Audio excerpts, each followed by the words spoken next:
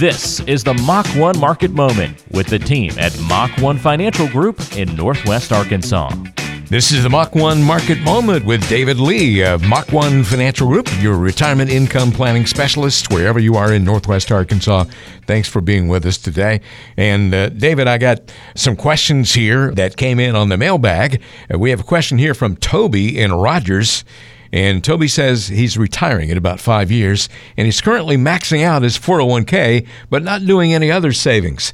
Do you think he should be saving anyplace else, even if that means putting less into his 401k? Well, the answer in so many of these cases is it depends. It may make sense in your case, especially Toby, since you're only 5 years from retirement, without knowing what all you may have in other places. If you've got virtually all of your retirement savings in your 401k and very little in other places, I would definitely recommend as you get closer to retirement, you're going to want to make sure that you've got some non-qualified or non-IRA funds to draw from. Because when you get in and near your retirement years, if you've got everything in a 401k, you're really quite vulnerable to a tax trap. And what I mean by that is down the road, when you hit 70 and a half, the government's going to force you to take money out of your qualified plans, things like 401ks, 403bs, traditional IRAs, et cetera. And while the required rate of withdrawal only starts at about 3.5% at age 70 and a half, every year you get older, that percent that the government requires you to take out goes higher and higher. So the tax trap is that you're going to be forced to take all these withdrawals out, and we don't know what tax rates are going to be down the road, 5, 10 years plus down the road. If we assume that tax rates don't change, then maybe that's not a problem. But if you're concerned that tax rates might go higher down the road, you might want to strongly consider having some money in some other vehicles other than just a tax-deferred IRA or a tax-deferred 401k. So yeah, you might want to start strongly considering contributing to a Roth IRA if you're eligible to make a Roth contribution. You also need to make sure that you're putting some money aside in just a non-IRA emergency savings account. Good rule of thumb there is make sure you've got 6 months of savings built up in that non-IRA emergency savings account, just so that you've got a little bit of diversity with respect to how your assets are going to be taxed in retirement. So good question. And there's a lot to that answer. I mean, there's a lot of different what ifs. There's a lot of different scenarios that come into play there as far as what's the right number. So I'd really need to see your situation specifically. But I can say, again, if you've got most of your assets in IRAs, you need to start diversifying that. Put a little bit in Roth, put a little bit in non-IRA. All right, great question, Toby. Thank you very much. And again, I'll just reiterate what David just said. Best idea is to come in and have a conversation with David Lee at Mach 1 Financial Group. Our next question here is from Donna in Bella Vista. And Donna says, my husband left me a significant amount of credit card debt when we got divorced 2 years ago. Apparently, he was running up charges on a card in my name that I didn't even know about. I have plenty of money in my 401k, probably more than I'm ever going to need for retirement. Should I take an early withdrawal to pay this off? That's a good question. And unfortunately, I've seen situations like this before. I would recommend not taking an early withdrawal out of an IRA to pay off a credit card if at all possible, because as you may know, if you take withdrawals out early out of a qualified plan, an IRA, a 401k, et cetera, if you're under 59 and a half, you pay an additional 10% early withdrawal penalty. So let's say you're in the 24% tax bracket. Now, just with the penalty, you're at 34%, add on another 5% or so for state taxes, and you're getting 60 cents on the dollar. So it's costing you a tremendous amount in tax to pay off the credit card debt. So you'd kind of calculate and figure out, okay, well, how much is this going to cost me in taxes to pay it off right now with a big lump sum withdrawal versus how much interest am I going to pay, or how much financing charges am I going to pay if I pay this off in monthly installments over time. And you'll often find that it's more expensive to pay it off with a large withdrawal from an IRA because of the tax consequence.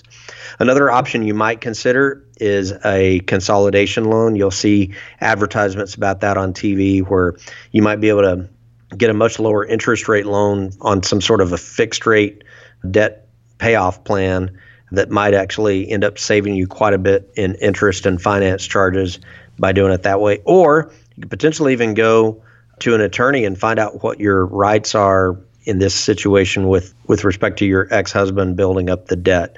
That's probably one of the first avenues I'd look at, actually, is whether you may have some legal outs there. I'm not an attorney, so I can't give you advice on that, but I would just say you probably ought to talk to an attorney and find out what your options are as far as escaping it legally. So there's a few different things for you to consider there, Donna. I hope that's helpful. Well, Donna, thanks again for the question. And David, good advice there, but basically a good idea for her to come in and have a conversation with you because there's a lot more to explore there. Our next question here on the Mach 1 Market Moment is from Josiah in Bentonville. And Josiah says, I have a REIT, a real estate investment trust that I purchased several years ago, and it's done nothing but lose money. I'm told that I can't cash it out, but I got a letter from a company offering to buy it from me. Is this worth exploring? Is it legit? Well, Josiah, it may be worth exploring. I guess it comes down to how soon do you need the money? Because if you can hold on to that REIT, that real estate investment trust, there's a good possibility that it might go public down the road and you won't have to, take an offer that's, say, 50 cents on the dollar or less, which is what I'm betting this offer is that you got in the mail. So if you need the money now and you don't have any other alternative, then yeah, it's worth considering the offer, but you're probably not going to get a very good deal on it. Again, I would venture to bet you're probably going to get anywhere from 30 to maybe 60 cents on the dollar of what you would get if you could just kind of wait it out. The other thing you might want to do is do a little bit of research into the real estate investment trust itself, find out what kind of properties it owns and whether those are good long-term properties. But odds are if some other company is willing to buy it from you, it's probably going to be a good long-term investment. Otherwise, another company probably wouldn't be interested in buying it from you. So again, if you can afford to wait, you're probably better off waiting. But definitely a disadvantage of REITs. I'm not, frankly, a huge fan of real estate investment trusts just because of this exact issue. They can be very, very illiquid, and there's really no way of knowing how long you got to wait before you might get your money back. So they can pay off if you're patient, though. David, these are really great questions that have come in today from Toby and Donna and Josiah. And I know that you get all kinds of questions as long as you've been doing this, helping individuals and couples and families and even different generations in preparing for retirement. Yeah, absolutely. I mean, these types of questions we've had today are very common ones that we see all the time. So it's one of the things I love about my job, frankly, is helping people solve their problems. It happens to be in the financial arena, but virtually every situation that comes in the door, and we've seen literally thousands through the last 14 years, every situation is unique. I mean, they all may have similarities in what they're trying to achieve, but everybody's situation is unique to them. And so therefore, there is no one set canned answer that applies to everybody. But like I said, it's one of the things I just love most about my job is being able to figure out what the problem is and figure out the solution to make sure that people are able to achieve their goals of retirement or whatever their goals may be. It may be to fund a grandkid's college education or a child's college education, but that's probably the most rewarding thing about what I do. You've been listening to the Mach 1 Market Moment with David Lee, Retirement Income Planning Specialists at Mach 1 Financial Group. If you'd like to get in touch, call this number, 479-876-2100. That is 479-876-2100. Again, this is the Mach 1 Market Moment with David Lee. Advisory services through Capel Advisory Solutions, LLC, DBA Fusion Capital Management. Investments and or investment strategies involve risk, including the potential loss of principal. Please see full disclosures at www.mach-1financial.com.